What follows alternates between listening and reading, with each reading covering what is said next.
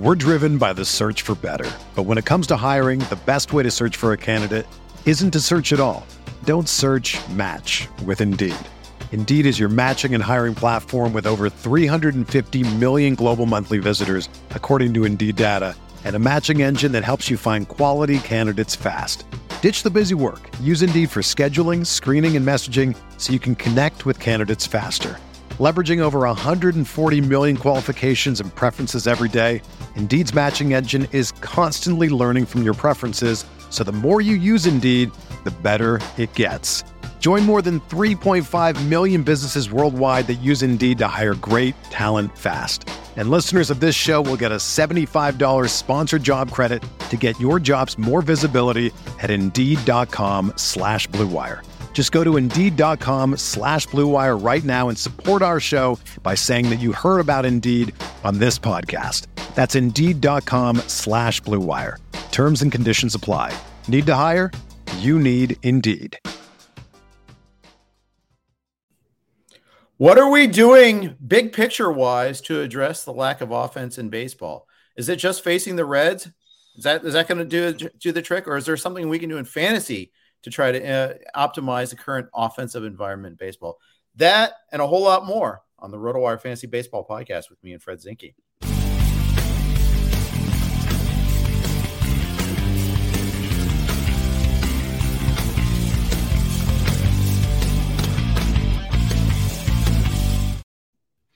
Hey everybody, welcome to the RotoWire Fantasy Baseball Podcast. Jeff Erickson here with Fred Zinke. We're going to talk a little trading. We're going to talk overall baseball environment. We'll talk about what's going on in tonight's games. We'll do that and a whole lot more on this podcast. Fred, how are you? I'm good. My Blue Jays just took the lead. We'll see how by the time anyone hears this, if that all turned out. But I've been incredibly enjoying watching them so far this year. And last night was another really nice game. And so far, they're off to a nice clean start tonight. Yeah, they are. Who got the RBI? How'd they score the run? George Springer got an RBI. Now, I was just getting ready to start, so I didn't see who was on third base. But George Springer hit an RBI single. They're up 1-0 on Canadian Nick Pivetta, who's towing the rubber for the Red Sox tonight. So I don't want Pivetta to get rocked because, like, we Canadians in baseball don't want to root against our own. But a nice tidy little 3-0 Jays win or something like that would be fine. I want like 10-0 because I have a bunch of Blue Jays in my DFS lineup for Tout Wars, Tout Daily today. I went with Bichette, I think, went back to the well and I got cheated by that mush ball because he hit a ball of 104.1 miles an hour and was caught in the first inning on the warning track. Mm-hmm. It's just insane. It just drives me nuts. I'm going crazy watching this here. But we'll see. I actually don't. You want your happy fun ball back, Jeff? I want my happy fun ball back. I want Coors Field back. Screw the humidifier. Screw the deadened ball. I want 15 to 14 games.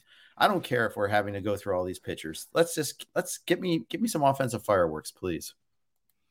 Yeah, it doesn't sound that bad. You're right. Right around now. I don't know. What do you think baseball's goal is? Is the goal here 2 hours and 10 minutes per game? Like, is it they bring scoring down and then they bring in the pitch clock that they're raving about in the minors right now, and all of a sudden we're down to games that are anywhere from like 2 hours to 2.5 hours, and they're all 3-1. Not all 3-1, but you know what I mean. It's a Rob Manfred fever dream. I mean, yeah. It's what he. It's someone who doesn't love baseball complaining about the length of games. I don't care that games run long sometimes. That's fine, especially when I'm at a game. When I went to the Dodgers Reds, it was 0-0 going to 6th.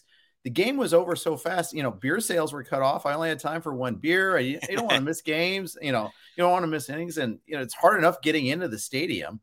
I don't need a fast game. When I'm going to the ballpark, I want to spend some time there. I want to just relax and unplug. I don't care if it runs a little long. No one complains how long a basketball game goes. No one complains, even though some people complain about the review process, but no one complains about the 5 timeouts per team. They don't complain about, or maybe 4 timeouts per team now. I'm not quite sure. No one complains about football games going 3.5, 3:45 or so. Somehow in baseball they do. And why? Because baseball likes to bring it up. They like to anti-sell themselves all the time. It's very true. Football is by far the most popular sport in America. NFL games take 3 hours. College games take 3.5 hours. Nobody complains because they find the games very exciting. So I do find college football games are really long. There are some times where I start watching a college football game and then I go do something like very significant in my life and still can come back and watch the fourth quarter of the same game. But especially in the Big 12. Yeah, absolutely. Yeah. So yes. Oh, they're up 45-40 now. Let's buckle up for the last 7 minutes. This game's been awesome. NBA, it is. It's fun. NBA games are more like 2.5 hours. But when they end, it's not like if one of them goes longer than that, I don't mind. Hockey games are more about 2:45 or something. If baseball wants to put in a pitch clock and they think they can speed up the pace of the game that way and knock 15 minutes off a game, I'm fine with that. Like if they think they can just keep the game moving along, but you're right. The concept that a game would be better if there's just like less action, less of it. Like if we're just racing through this, that doesn't really make any sense to me. The goal should be to have as much action as possible. If you want to try to reduce the downtime a little bit, okay, I can live with that. I don't mind the whole pitch clock thing. I'm fine with seeing that in action. But you're right. The concept that if we just get through this thing really fast, that people will like it better. They won't necessarily like it better if nothing happens. Yes, as you do the Dr. Scholl's Budweiser pitch clock at set it, and let's review that and make sure that the pitch clock actually expired. By the way, we're gonna have 2 minutes and 2.5 minutes, 3 minutes every commercial break too. I mean, want to cut down on some time? We'll have one fewer commercial, but we won't talk about that. We won't talk about a lot of these things here. So I don't know. I think that it's a solution in seeking a problem. If you really want a timely sport, watch soccer. It's 90 minutes plus injury time every game, and it always starts on time. So, I like soccer. I like watching soccer. I don't, but if you want to have a timely game, be a soccer fan because you'll be done in 2 hours every time.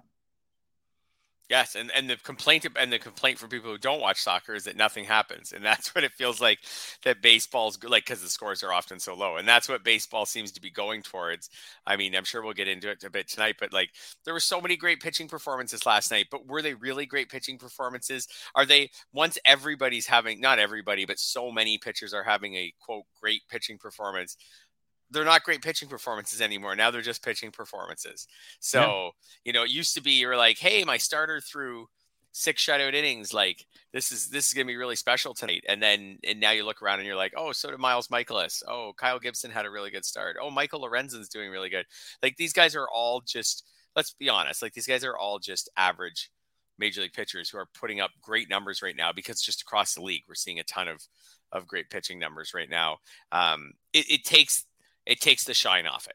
It does. So, I mean, you see the Corbin Burns overlays and you're like, yeah, how could you ever hit this? This guy's a wizard. And it's true. It is really, these pitchers have gotten universally better. But yeah, when your hard contact goes for outs, just tonight alone, there were 2 balls. I mentioned the Bichette one, went 104.1 miles an hour. I think at a launch angle at 36 degrees, caught on the warning track. Jesus Sanchez, same thing in DC against Josiah Gray. Hit 103 miles an hour, same sort of launch angle, caught on the warning track. And, at least in the Toronto one, it went 390. I think the Sanchez's went 376. There have been some home runs today. There's been some monster shots, but I guarantee you there's something about the ball. And, Saris had a pretty good article today in the article, not pretty good. He had an excellent article in the Athletic. Yeah, pretty good article. Yeah. Dr. Meredith Wills has done amazing work, documenting the changes in the ball. We talk about this all the time. The ball. It's true. It's a big aspect of it there. And yes, the humidors matter. The weather matters. The ball is still, by and large, the biggest factor, in my opinion. Oh, absolutely. I watched the Jays game start to finish last night. Jose Barrios, I don't have the data on it, but he gave up a ton of hard contact last night. And it was all, and then now the Jays also made some nice fielding plays. But it was all caught and it all stayed in the yard. And because of that, if they didn't send him out for the 8th inning, he would have had 7 shutout innings. And boy, that did not feel like a 7 shutout innings performance. He wasn't horrible or anything, but the Red Sox had a lot of batted balls last night that I think if we were using the 2019 ball, I think that pitching line it wouldn't have been 7 innings. And I think he would have looked more like 5 innings, 4 runs or something, Right. or maybe even worse. So the baseball thing, again, not to dump all over baseball tonight, but like, if you compare it to other sports, like the hockey puck never changes. The NFL ball never changes. The basketball, like, we're never sitting there saying, oh, NFL teams are throwing less this year because they're using a ball that's slippery and the quarterbacks can't really grip it. It's just a different ball this year. Like we never say, oh, the hockey's using a puck that flies faster this year, so scoring's up. You do talk about stick curvature, though. You do talk about Deflategate. I don't have a basketball analogy. But yeah, but the actual ball, the object. You're right. Hockey pucks have been the same for 100 years. Even how they're prepared for games, and like footballs have been they haven't been the same for 100 years, but footballs have been the same since you and I were kids. And baseball, like, it's just such a weird phenomenon, and I feel like this is, I don't know, this wasn't a thing 20 years ago.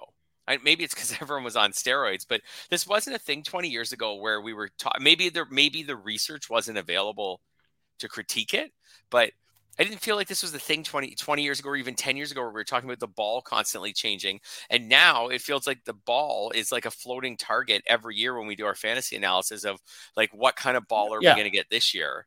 I 100% agree. It's frustrating. It's tools are different to measure. We know exit velocities now. Since 2015, we have so much more data at our disposal. And two, baseball owns the ball manufacturer. Baseball has control. It's not just some guys, some people sewing it a little tighter down in Haiti. It's baseball is in control of this here. They own Rawlings. And they've admitted changing the ball. What happened? 2019, we had more homers on a per game basis than any other year in the history of baseball. More home runs, period. 1.39 homers per game, per team. It was happy fun ball. We talked about it. There were some ridiculous homers. I get that. You know what, though? It wasn't the highest scoring year ever in baseball. Not even close. Not even close. Because hitting a baseball in today's game is hard. It's really hard. You have more guys throwing 97, 98. You have, pitcher optimization never 3 times through the order and all of that. More and more pitchers are being used, and it's a different game. And now we just made it harder by taking away the reward for good contact. It's crazy. The teams are shifting like crazy now too. And they're getting better and better about shifting. They have more data at their disposal and they're using it to it makes it really, really difficult. So all this, okay, we've established what is happening. We haven't established what are we going to do about it? Yeah, that's the tough part. And, I've seen people talk about, well, maybe they'll change the ball back by the summer, maybe in some other way, as though Major League Baseball is just going to play puppeteer with us this season and just, maybe we'll liven the ball a bit by the summer or whatever. I think we should work on the assumption that this is our ball for the season. Don't you? They said they'd use they would use balls made after September 2020 is all they committed to. However, in that there were 2 balls being used last year. So that's one thing. It's really difficult to pin that down a little bit. And if there was a second ball that was used last year and it was made after September 2020, well, okay, that could still be there'd be some liveliness to it there. They might still have that still left. And that's the thing that's tricky. But I'm going to assume for the most part, this is what we see is what we get until they overreact again. I don't know. Right. So offense might go up a bit with the weather. It'll go up a bit because teams are going to lose pitchers and they're going to be gone, just like with injuries, and they're going to have to replace them for long term with pitchers who maybe don't deserve to be there, or not even say don't deserve, but aren't good enough to get there on their own without injuries. So offense will come up a bit, but let's say that offense is going to be down a bit. How will this change how we run our fantasy teams? Like, we can say the obvious of like, you're going to need less home runs, you're going to need less RBIs, you're going to need a lower, all of a sudden a 248 batting average might put you higher in the standings than it previously would have. But now what's actionable? Like, what do you actually do differently with your team to make this work. And something I was thinking about that I floated to you when we were preparing for today is, would it be smart now to trade away some pitching to get hitters that are actually performing, or at least that you believe will perform, more hitters that you believe will perform from this point forward, and then believe that you can piece together your pitching for a while because of the fact that these all of these, I wouldn't say random pitchers, but all of these kind of average to below average pitchers are putting up respectable numbers. Does that make any sense? Or do you still need these really high end pitchers? You still need the strikeouts. Yep. So that I think there is a distinction, the Jordan Lyles who get lucky every once in a while and shut out the A's. Okay, great. Maybe you can stream better. Maybe you can, but I still think strikeouts are going to be the thing you chase a little bit when you do that. But I think if you were doing some redrafts today, I think you'd see a lot more hitters drafted earlier. I think you'd see power hitters drafted earlier for sure.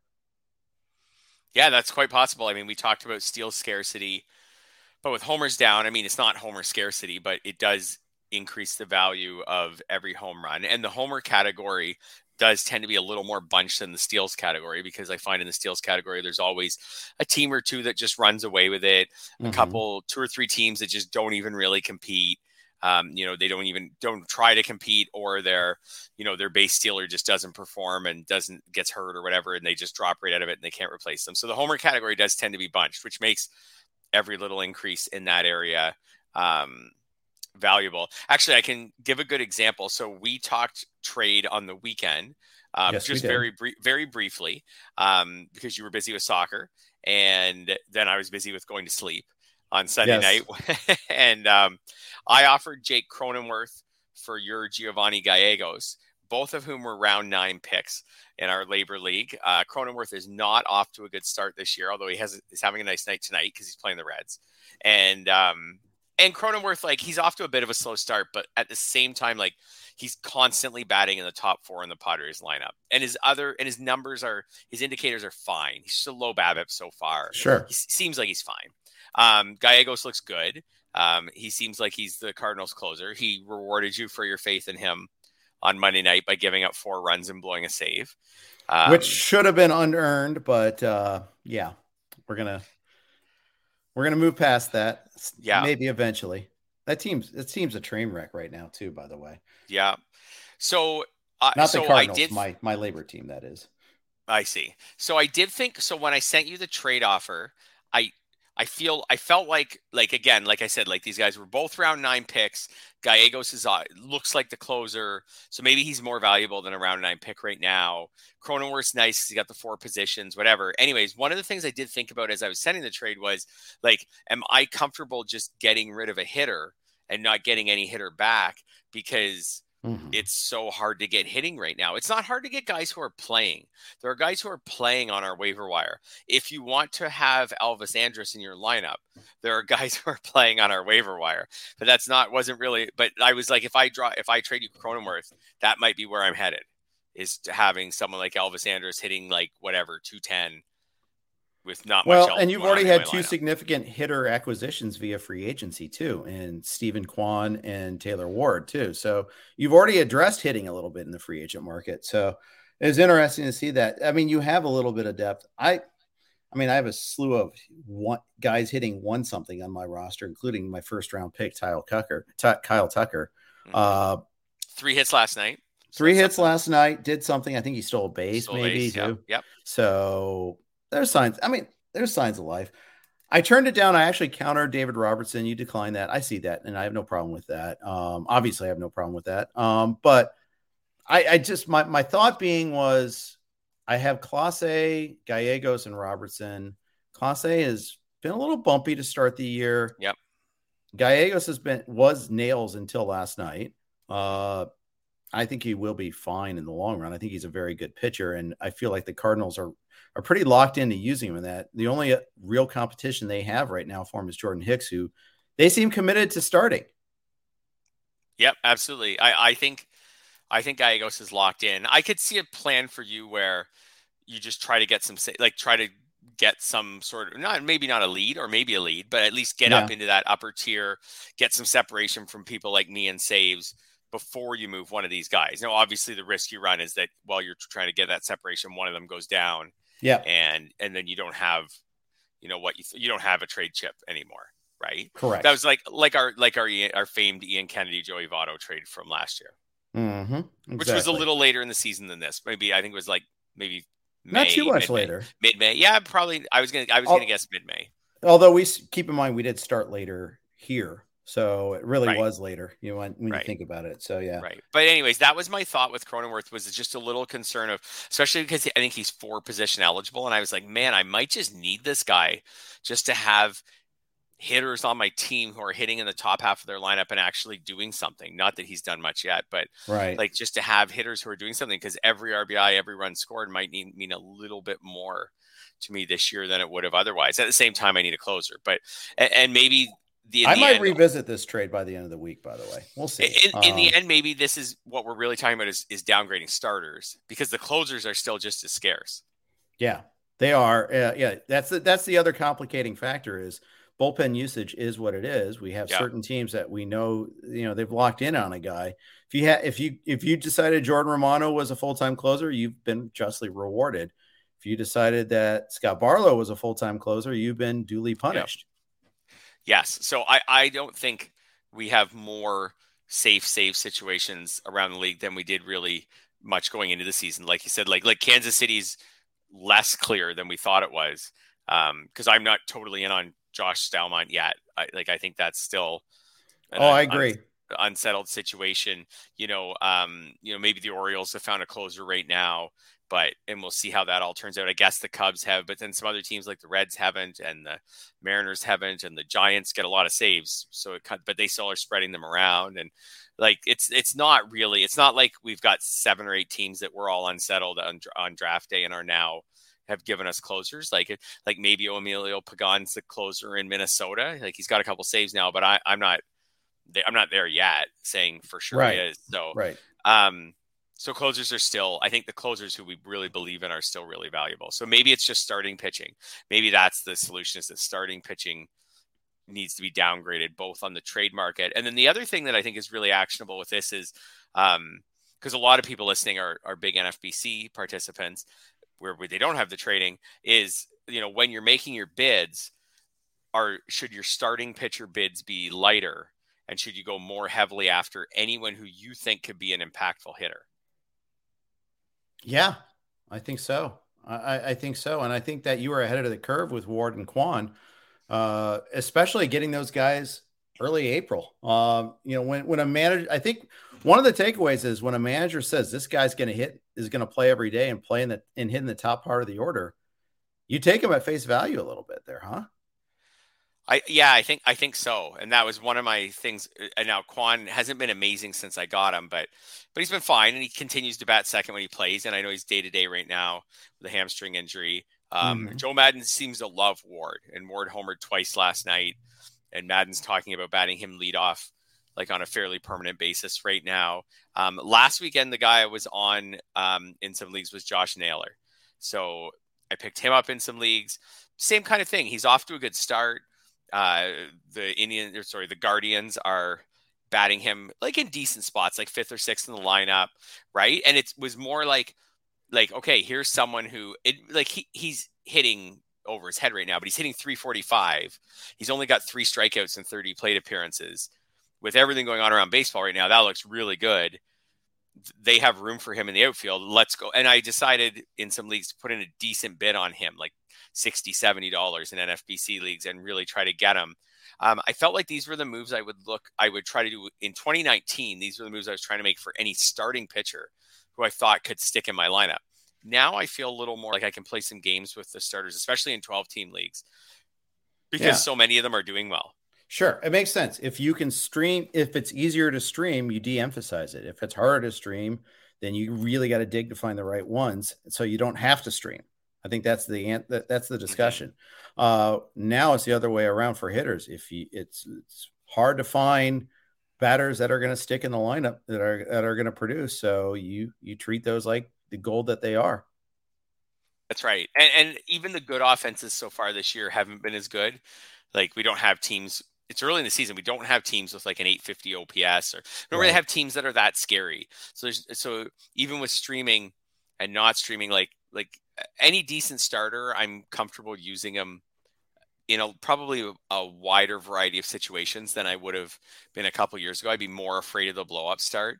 So again, that's another reason to not invest heavily on pitching in the free agent pool. Now, that being said, like, I do think there's got to be some nuance to that, because we will run out of starters at some point who are useful, right? Like with injuries, and like the best ones will be called up, right, given their rotation chances. We see Christian Javier, who is really popular, is getting a rotation chance now. He's someone I really like. Didn't really have an option to get him in any leagues, but like those guys are going to run out, but then maybe you can pivot to the long relievers. But then there's ones from the minors that emerge though too. Yeah, so I know. And if this is the environment with the ball, then those guys from the minors may be able to come up and be successful. Right. And the other thing, one other thing that was going to happen is beginning of May, we go from 28 to 26 guys on the roster. Mm-hmm. We're going from 16 pitchers allowed down to 14. And then May 30th, it goes down to 13th. It was 13. It was originally going to be 13 on May 2nd. I think they reached an agreement to extend it to 14 now. They may change it again, but with the shorter pitching staffs, that means managers can't be as liberal in making moves in games. They may be stuck with a certain reliever for a little longer. They may, have a pitcher go that extra inning, and that's where the tack on runs happen all the time. It's that extra time through the order. It's a little extra fatigue with the pitcher. So maybe that'll help a little bit. Yep, absolutely. So it might help a little bit. Right now, I definitely feel like if I see a hitter who I think is going to play regularly, hitting a good lineup spot, and I like what I see from their skill set, I think I'm going to go aggressively after that person. And I mean, we're in a situation right now on the pitching side or on the hitting side, sorry, where 9 teams have an OPS under 620. 9 teams so far have an OPS, as I'm saying this right now, under 620. At that point, it's got to be fairly easy to find starters that you can stream, or starters you can use, or long relievers who have these teams on their schedule and can throw 2 or 3 scoreless innings. Like, this is, I think that's the direction I'm going in right now. I think even more so probably in free agency than in the trade market. The trade market, there's still a lot of like your options are limited, and it's really about just evaluating each trade, because you don't always have access to all the players. But in the free agent pool, like you said, like, I'm not that it's done me a huge good yet, but I'm glad I got Taylor Ward. I'm glad I got Stephen Kwan. Even if they don't turn out, I think they were worthwhile risks in this hitting environment. I'd agree. I think there's another corollary here too, and that's DFS, that it behooves us on average to find the less expensive, good starting pitching options, pay up for the good hitters in good spots, and try to allocate more of your budget towards the hitting. I'm sure that's not exactly novel. I'm sure the top DFS players have thought about that, and I don't even know if I'd say that this is the right conclusion. I think it's a hypothesis at this point in time. They've tested that out for sure, and we'll see. Those results may change. Nothing more frustrating though, and then spending up on that top hitter and then seeing an offer. I mean, that's really frustrating. Whereas you pay up for Corbin Burnes, you're getting your strikeouts at least. For sure, and I think definitely, say, go back to 2019. Definitely, I felt like the DFS plan was get the pitcher you want, get the pitcher who will succeed, and then fill in your hitting lineup around that a pitcher, regardless of what his price is that day. But you're right. Now that the environment's a little bit different, like Corbin Burnes is maybe a bit of an outlier, but now that the environment's a little bit different, maybe, and I don't know what the score of the Jays game is anymore because we started recording. 2-1. It's 2-1 now. It's what to 1? 2-1. 2-1 Jays. So there you go. They're maybe in the 5th inning. Maybe you could have got away with Nick Pivetta in a DFS or something tonight. I don't know. Yeah. I don't know what his line is, but you know what I mean? Like again, last night you would have got a win and respectable numbers from Kyle Gibson. You would have got good numbers but not a win in the end because of the blown save from Miles Michaelis. Like, maybe there is more of a path in DFS right now to take some of these cheaper pitchers who are again facing these 9 teams that have an OPS under 620. Get one of those pitchers facing them, and then spend more on your hitters. Yep. Get a better stack. Yeah. And you would think that eventually the prices will catch up to that. And that's the thing that makes the game so hard. But I think it's an interesting path. Mm-hmm. Before we move on to the news of the day, let's share our advertising notes for the day. We'll do it all in one fell swoop this time. First, from our friends at Better Edge. Bet against others with no fees involved. That's right. No pesky hidden fees to ruin your day. Better Edge is a social betting marketplace where there's no fee on each transaction. Better Edge is a social betting marketplace, and chances are it's legal in your state, maybe province. I don't know. We bring betting back to its social roots where you can like, comment, and challenge on other users all within the app. Play without getting played at Better Edge. Go to betteredge.com. That's BETTOREDGE.com to sign up today. Also, our friends at Vivid Seats are back with us again. Fred and I both use Vivid Seats. It's worked out pretty well for us to get Dodgers and Blue Jays tickets respectively. Baseball is back. That's right. An entire glorious season, all 162 games. And with live events resuming, you can actually be there to catch all the action in person with Vivid Seats. Every backdoor slider, every round tripper, and every doubleheader can be experienced live. And with Vivid Seats rewards, you can start earning free tickets from your very first purchase. Just buy, collect stamps, and redeem. It's that easy. From behind the dugout to upper level, Vivid Seats has you covered for all the games that matter to you. Pro tip, buy tickets for your whole group, split the bill, and make progress towards your free ticket even faster. Just visit vividseats.com or download the app today. Vivid Seats, life happens live. And then finally, we are, as always, on the Blue Wire Network. So here's a quick spot from our Blue Wire advertisers. We're driven by the search for better. But when it comes to hiring, the best way to search for a candidate isn't to search at all. Don't search, match with Indeed. Indeed is your matching and hiring platform with over 350 million global monthly visitors, according to Indeed data, and a matching engine that helps you find quality candidates fast. Ditch the busy work. Use Indeed for scheduling, screening, and messaging so you can connect with candidates faster. Leveraging over 140 million qualifications and preferences every day, Indeed's matching engine is constantly learning from your preferences, so the more you use Indeed, the better it gets. Join more than 3.5 million businesses worldwide that use Indeed to hire great talent fast. And listeners of this show will get a $75 sponsored job credit to get your jobs more visibility at Indeed.com/Blue Wire. Just go to Indeed.com/Blue Wire right now and support our show by saying that you heard about Indeed on this podcast. That's Indeed.com/Blue Wire. Terms and conditions apply. Need to hire? You need Indeed. You ready? Showtime. On May 3rd, summer starts with The Fall Guy. Let's do it later. Let's drink a spicy margarita. Make some bad decisions. Yes! Audiences are falling in love with the most entertaining film of the year. Fall Guy. Fall Guy? Fall guy. That's what the poster said. See Ryan Gosling and Emily Blunt in the movie critics say exists to make you happy. Trying to make it out? Nope. Because I don't either. It's not what I'm into right now. What are you into? Talking. Yeah. The Fall Guy. Only in theaters May 3rd. Rated PG-13. Get ready for the greatest roast of all time. The Roast of Tom Brady. A Netflix live event happening May 5th. Hosted by Kevin Hart. The 7-time world champion gets his cleats held to the fire by famous friends and frenemies on an unforgettable night where everything is fair game. Tune in on May 5th at 5 p.m. Pacific time for the Roast of Tom Brady. Live only on Netflix. All right. Thank you for tolerating our quick spot, and thanks for tolerating our reads. Jeff Erickson here with Fred Zinke. Let's talk about some of the things that happened yesterday and that are happening today for that matter too.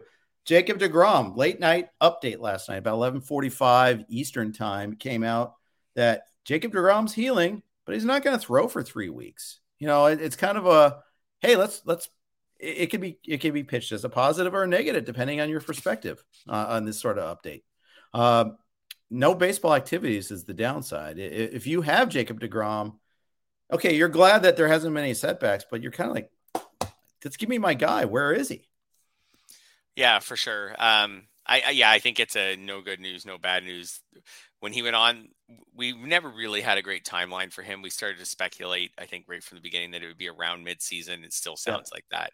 Like best case scenario, he starts throwing in 3 weeks. That's like mid-May. Maybe he could be pitching for the Mets in mid-June. That would be the best case. That's probably not going to happen. So let's say somewhere around mid-season. Still sounds about right. You're still holding them. Yeah, if you could get any starts in June, if I have DeGrom and Tout Wars, if I get any June starts, I would be really happy. Actually, I think if you have DeGrom right now, it's less about when he comes back and more about if once he comes back, he can stay in for the rest of the season. Yeah, that's right. I don't really care if I get a June start from him. I'll take July 10th as his first start. If he's full DeGrom, yeah. Yes, if from that point on I get 12, 13 starts and he's great, I'll take it. Do you have him anywhere? So I have him in Tout Wars and one draft champions. And that was draft and hold, right? So what round did you get him in? Second round. Second round, probably about pick 25 or so. Okay. I was super excited that he fell to pick 25 because that's when DeGrom was starting to kind of trend up a little bit in drafts. And anyways, didn't turn out at all. But maybe, again, we saw last year what DeGrom can do in half a season. So if he comes back and is awesome in the second half of the year and gets me, 6 wins and a 1-something ERA, it could have a huge impact. I have him in 2 draft and hold leagues. I think the first 2 leagues I did NFBC 50s, 12 teamers, draft and hold 50 rounds. Yeah, I think I got him in the 3rd round in both of those. Hey, he's my second starter. I got to, again, I got to steal. No, I didn't. You know what? I have him in one of those. I don't even miss him in a 12-team draft champions or draft and hold. I know I am missing him, but when I go to fill out my pitching roster every week this early in the season, I have tons of pitchers to choose from. If I had him in the second half of the season in that league, I'll be happy. It's the 15-team in Tout where I notice that he's gone for sure. Because I have maybe one other injury now to someone who I wanted. And now I'm starting to reach down a little more into the round 30 somethings in a 15-teamer to get into my pitching lineup and some sketchier guys. So I notice in that league, I don't notice as much that I'm missing him in the 12s, at least this early in the year. Yeah. Yeah. I notice I'm missing him because I'm not off to great starts in those leagues, but yes, I hear you on that. Yeah. Other big notes. We saw Eddie Rosario with a very interesting retina damage in his eye. Had to have a procedure done. It's not just he's got blurry vision, but he's actually got other damage too. And it's been about 2 to 3 months. It explains why he's off to such a terrible start.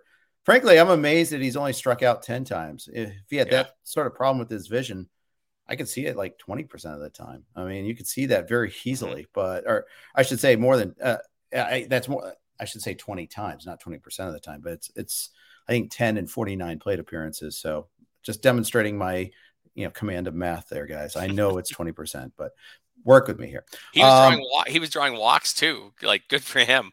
I think maybe he just wasn't swinging as much. I guess I could dig into those details, but pretty wild to see that. I think you cut him in the in Friends and Family, right? Yes. Yeah, my IL, we have 2 IL spots. It's already full with DeGrom. Actually, I have DeGrom in that one too. But in that league, we knew about DeGrom when I drafted him round 15 or something. But anyways, I think Rosario is an easy cut. I saw some people who were frustrated that they didn't know about this issue until now. You know what? I feel bad for Rosario. I don't feel bad for fantasy managers. This is a guy who's trying to keep his career going. I know he had a good playoff last year, but he didn't have a great season. It's a guy trying to keep his career going, and now he's dealing with a serious eye problem. He's going to be back, or maybe in July or something like that. And then he's going to need to prove the rest of the way that, that with this fix, that he's still a quality major leaguer. I think so. That's more my concern than any of his fantasy managers. In the end, he was a round 15 pick or 14 pick or something that you can afford to get rid of. I think he's an easy drop. I don't think you wait for him in any NFBC style league. I'd agree. Unfortunate, but yeah, I'd agree. Who's not having a problem with the mush ball? Anthony Rizzo. 2 homers already today. He now leads Major League Baseball with 7 home runs. I have a lot of Rizzo, so I'm feeling pretty good about that. And I didn't know about the 2 homers today. He was there was, I think we talked about this with Joey Votto last week. I have no Votto. I have a lot of Rizzo because there was kind of a pack of first basemen that went kind of in between in the 150 range or so of picks. And Rizzo was kind of at the top of my rankings from that pack. And Votto was at the bottom. And there's some other guys like CJ Cron. He was maybe a little earlier in drafts, but he wasn't in my rankings. Josh Bell was in there. Jared Walsh was in there. Anyways, Rizzo was kind of my preferred guy out of that group. I liked how you could get maybe 5 or 6 steals out of him as well. I liked him just hitting for the Yankees. So, but he's off to a good start. I don't know if this will totally last, but he's off to a good start. I think you got him for a discount too because he signed so late. Yeah. Yeah. There was also a little bit of concern with the timeshare with him at first, LeMahieu, Gleyber Torres, and once they had traded for Josh Donaldson. So there's a bit of a concern that they had 4 guys for 3 spots, and you were going to see some LeMahieu at first base, and then so they could get Torres in the lineup and all these things. In the end, they've played Stanton in the outfield a bit, and kind of just the guys who are playing well are playing. So like I had some LeMahieu from early in draft season, and then I kind of backed off of him a bit after the Donaldson trade because I was worried of his playing time. In the end, he's playing a lot because he's hitting. Yeah, he is. Yeah. And the Yankees haven't really caught fire, but they're still, despite that, I think they're 10-6 going into today, and they're winning today. So not a bad start for them, despite all the things that arguably have gone wrong. Garrett Cole threw a shutout in his last outing, or 6 2/3 shutout innings at least. You say he threw a shutout, that means 9 innings. Only one person's done that this year. That's Walker Buehler, who first guy to go a complete game this year. Walker Buehler went 9 last night against the Diamondbacks. Looked pretty good doing it. Yeah, absolutely. And that Diamondbacks lineup is like right there with the Reds for the most appealing ones to stream again. Not that you stream. And the A's too, a couple others, but yeah. Yeah. Oh, back to the Yankees. One thing I did want to mention is, and I think this to me was predictable because I was off this guy, but Gleyber Torres seems to be the odd man out of all those of that group because he's off to the worst start, and this is just another season where there's just not much.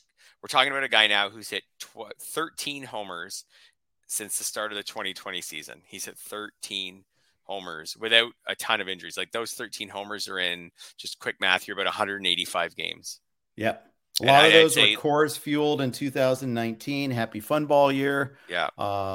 Remember he crushed the Orioles that year. The Orioles had terrible pitching staff, and he must have hit 10 homers against them or something like that. And anyway, he still seemed like this was a great prospect who was on the way up, even if he didn't hit as many homers the next season against the Orioles. And then it's just completely bottomed out since then. And he seems to be they're still getting him in the lineup somewhat, but he seems to be the odd man out of that group when everybody's healthy.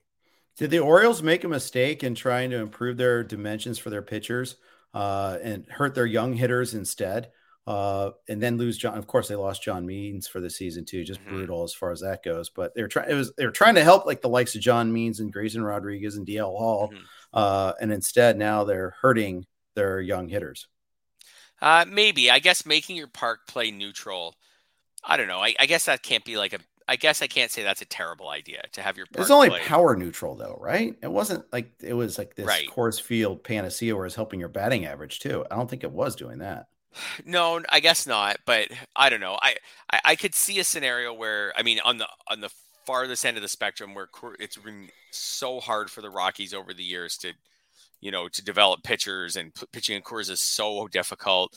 Maybe with the Orioles, if they have young pitchers coming up, they just want to give them a little more help, like a little more of a neutral park. I don't know if this will really kill their hitter. It's certainly, their offense has certainly been really bad to start the year. Although I think we expected their offense to be pretty bad. Yeah. I think they're in the bottom. They're in the bottom. They're one of the 3 teams with a sub 600 OPS. They're streamable against for sure. Absolutely. Yeah. Cedric Mullins not off to a good start. No, not at all. It's the one Oriole, right, that people really went after.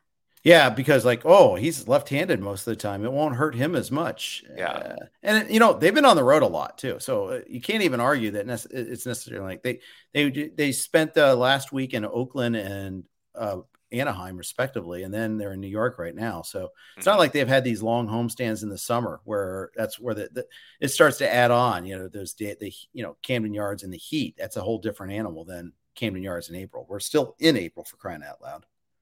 Yeah, absolutely. And when I look at Mullins, for example, it's just his BABIP's way down. Everything else is the same.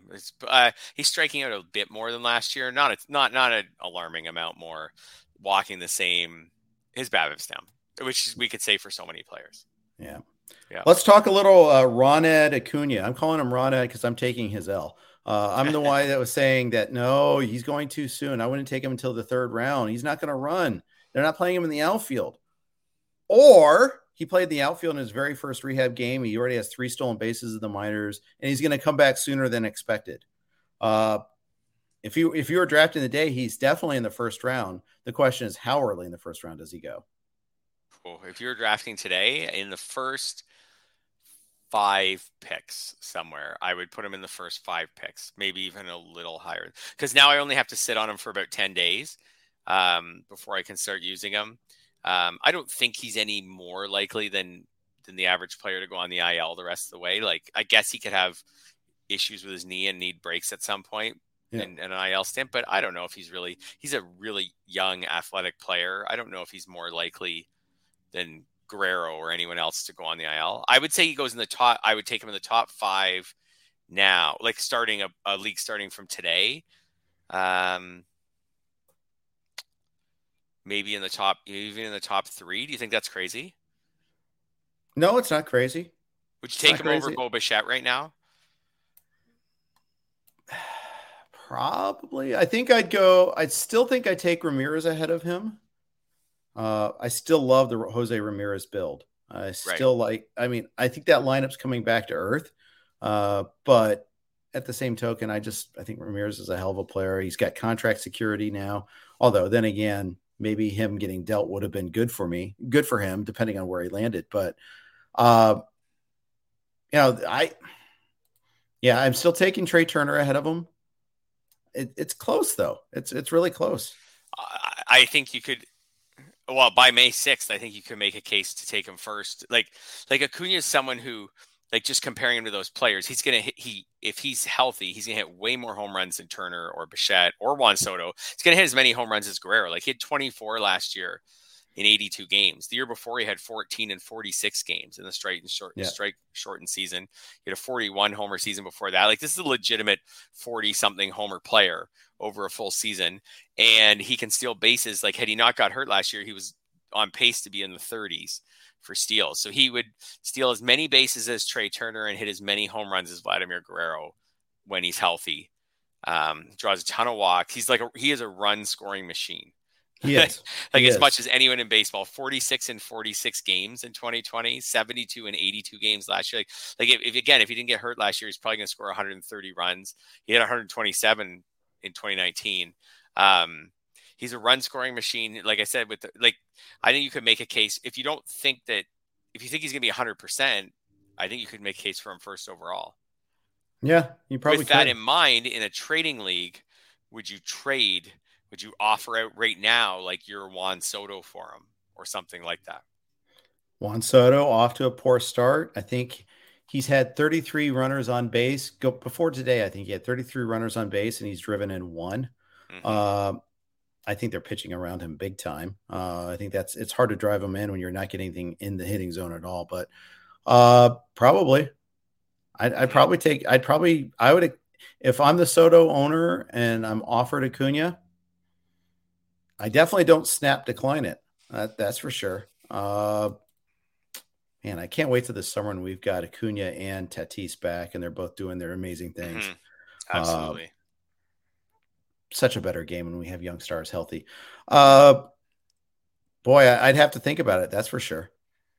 Yeah, absolutely. And our labor draft, actually, Mike Podhorzer. Oh, remember, he took that team of all high variance players. Yeah. He's winning right now. He is. He's off to a great start, and he has Acuna. So he's winning. He's going to get Acuna. Eventually, he's going to get DeGrom back. He's had some nice performances from some high variance guys like Buxton, Mondesi, Verlander so far, Kershaw. He has Rizzo, which is not a high. Mondesi hasn't had nice performances. He's been terrible. He hasn't, but he has some steals. Yeah, he does have this. He's doing the one thing he needs him to do. Yeah, you're right. He had Anthony Rizzo, by the way. He happens to have. We were talking about him earlier there. Yes. So he took Acuna. I don't think He took Kershaw. That worked out pretty well. That was a pretty good, healthy risk. Carlos Carrasco has worked out really well as far as risk go. Jesus Luzardo has worked out pretty well. Well, he had one good outing, one amazing outing, one not so great outing. Yeah. Severino's pitching great right now today. Verlander's pitching great. Yep. Woo.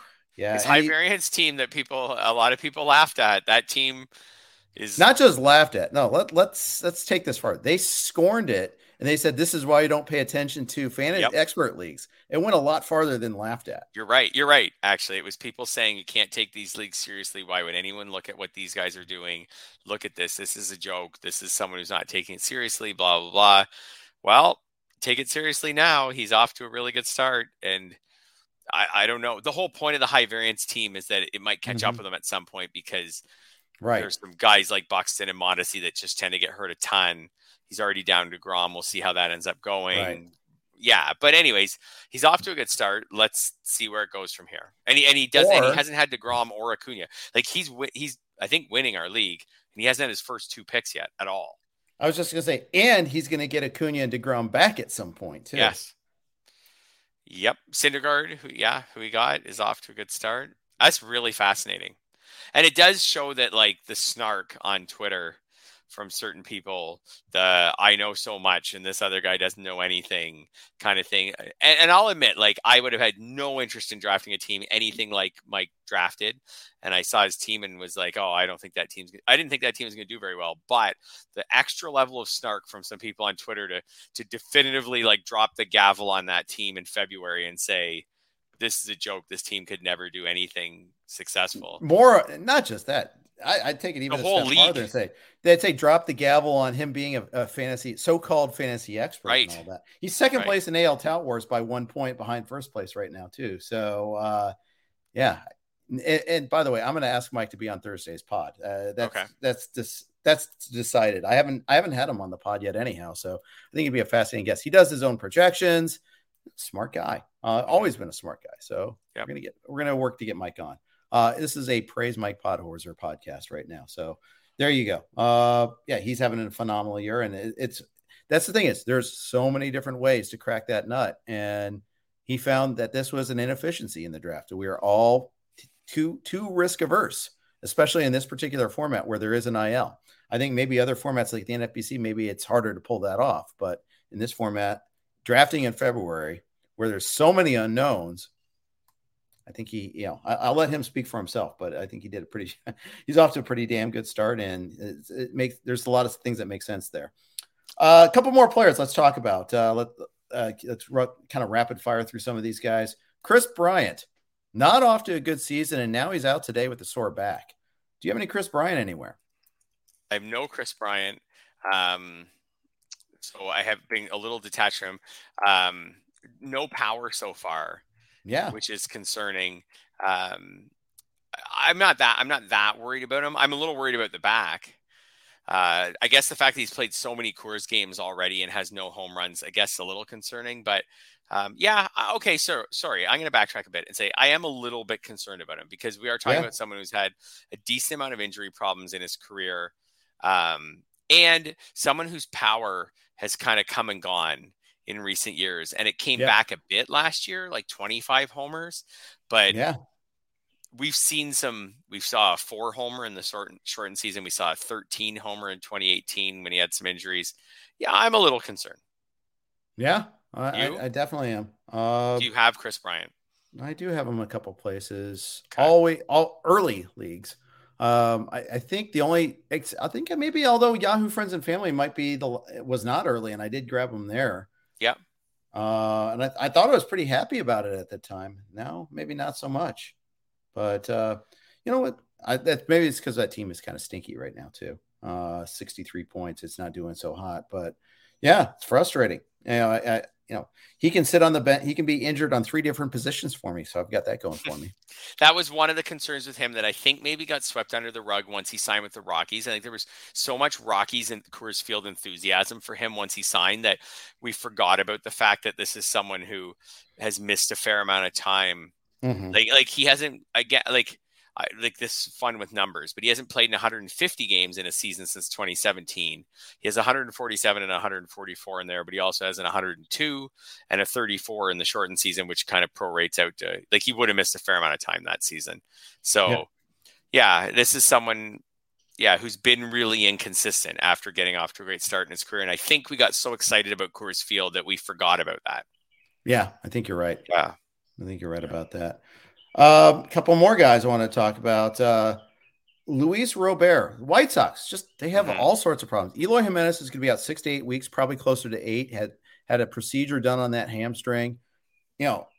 Rick Hahn was pushing back against the injury-prone label, but he's had the multiple things the last couple of years, but also in the minors, 2017 and 18, he had injury issues as well. I think it's fair to ask if he's an injury-prone player, and should we be severely discounting him in the future? Yeah, it's worth asking the question now. I think it's probably too early to come to any sort of conclusion on that. But it doesn't sound like this is going to be a long-term problem. I think I will start being worried about him along the lines of how I worry about guys like Chris Bryant and Bryce Harper, who are a little older than him and have more of a track record of these problems. But, if Robert ends up this season with 115 games played or something and has nagging injuries, then I'm going to start being concerned about him next year in drafts. This year, I wasn't. I gave him full projections. I actually have no shares of him because I just didn't draft on the turn much, kind of where he was going. But he's off to his batting average is low, but so is everyone's. But I mean, a couple homers, 5 steals overall in fantasy. He was off to a good start. He was off to a good start. I'm seeing news that Adalberto Mondesi left the game. Looked like he pulled up awkwardly after breaking from first on a pitch. Right after we talked about Mike's team and Mondesi and stealing bases for him and everything. I mean, we'll see. Maybe this will amount to nothing, but with Mondesi's track record, it'll be concerning. Yeah, it should be. It should be indeed. Yeah. Garrett Whitlock getting another start against your Jays on Thursday. This is the Tanner Houck start, basically. Houck couldn't make the trip to Toronto because he's not vaccinated. So he got pushed back, and Whitlock is in the rotation. Whitlock threw 4 scoreless, brilliant innings against the Rays on Saturday as a starter. I'd like Whitlock a lot. The thing I don't like is the role insecurity. But sometimes you just take good pitchers and worry about the role later, I guess. Yes, 100%. I mean, if a pitcher's good enough, you just put him in your lineup and you don't even think about it. And I think that's where we're at with him. Yeah. So I'll put him in my lineup. If he starts, great. I'll hope he throws 5 innings. If he doesn't, I'll just take the good ratios and probably 5-6 strikeouts. If he doesn't start and he piggybacks off someone, that's probably even better as far as win potential. He has the 1 save this year. So I think he's such a good pitcher right now that you just put him in your lineup and you don't even think about it. And I have 1 share of him. I have him in friends and family. I wish I had a lot more. And I was interested in him in draft season. I just didn't quite grab him. I would grab other pitchers in that area. I wish I had been more aggressive on him because he looks like really good to start the season. I was disappointed. I wanted to find out how fast we could get Tanner Houck vaccinated once I found out that Whitlock was going to take his spot on Thursday. Right. Let's get Houck up here to Toronto. Maybe we can make an exception for him once we found out that Whitlock was the alternative. Although I like Tanner Houck too. I think he's good, but Whitlock's been like 18 to 2 strikeout to walk in 13 and 2/3 innings. Yeah. Really good. I had a pretty, I think, optimistic projection for him, but it was caught between roles. I didn't believe right away that whole, we're going to stretch him out. Like, nah, you're going to put him back in the bullpen. Then he's going to close. And I want him to be a closer. And because look at Matt Barnes. He didn't even make the postseason roster. Now Matt Barnes, he looked like he was okay. Then on Sunday, I think it was, he was down in velocity. He got hit pretty hard. I guess the whole lesson there is just take the good pitchers and worry about the roles later. I mean, I understand you got to have some guys that have good roles, but you miss out on guys like Whitlock when you get caught up in that sometimes. I agree. I think I should have been I kind of projected him as like a 90 inning, like long man, maybe make some spot starts. I probably should have budgeted in, I probably should have moved it up to like balanced out the possibility of him throwing like 130 innings. And so when I did his projections, instead of going 90, 95, I probably should have gone 100 to 115 and balanced out the possibility he threw a lot more. And then there's also even the possibility of him getting more saves, which Yeah, it was a messy projection to make, but I think I should have been a little more optimistic with him, which would have pushed him way up really fast if I just gave him more innings in my projections, because they were good innings. Same. Yeah. And that kind of ties us back to Gallego. Same thing. Really good pitcher, was uncertain about the role.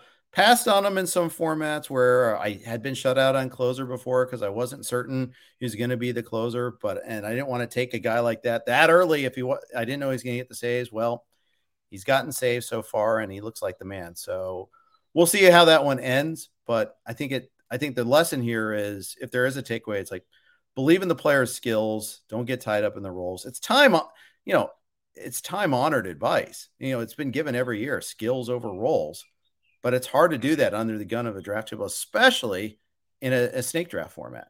I think in an auction league, you can pull it off a little bit better. But I think in a snake draft format, it's sometimes difficult to stick true to that.